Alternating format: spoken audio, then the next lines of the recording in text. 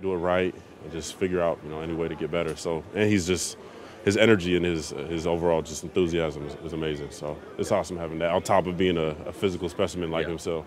How has George Edwards helped you this year? You've had a different outside linebackers coach every year you've been here, which can be good from learning, getting more tools in your tool belt. But at the same time, it's a different message each Yeah. time. But what has George impressed upon you, and how have you taken to that this year? Just his overall foundation of how he teaches the game. He teaches us basically schemes, and then basically how offenses like to expose that and the things that they do. Because he was a coordinator for so many years in this league, so he just helps us, just overall slow the game down. And, What has been his plan for you specifically, going back to OTAs and training camp, watching film with them?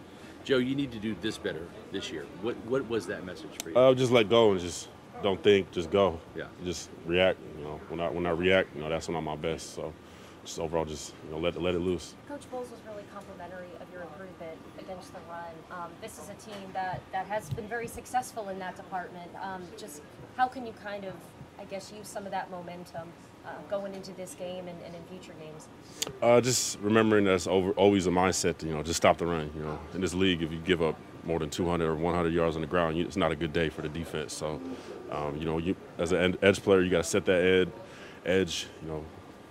That's where everyone flows to. So, understanding, how they're going to attack us this week. They like to run outside zone, all that. So edges are super important this week. What's allowed you to improve in that department? Just mindset and just overall, just every day, just coming in knowing it's a day that I got to attack to get better at.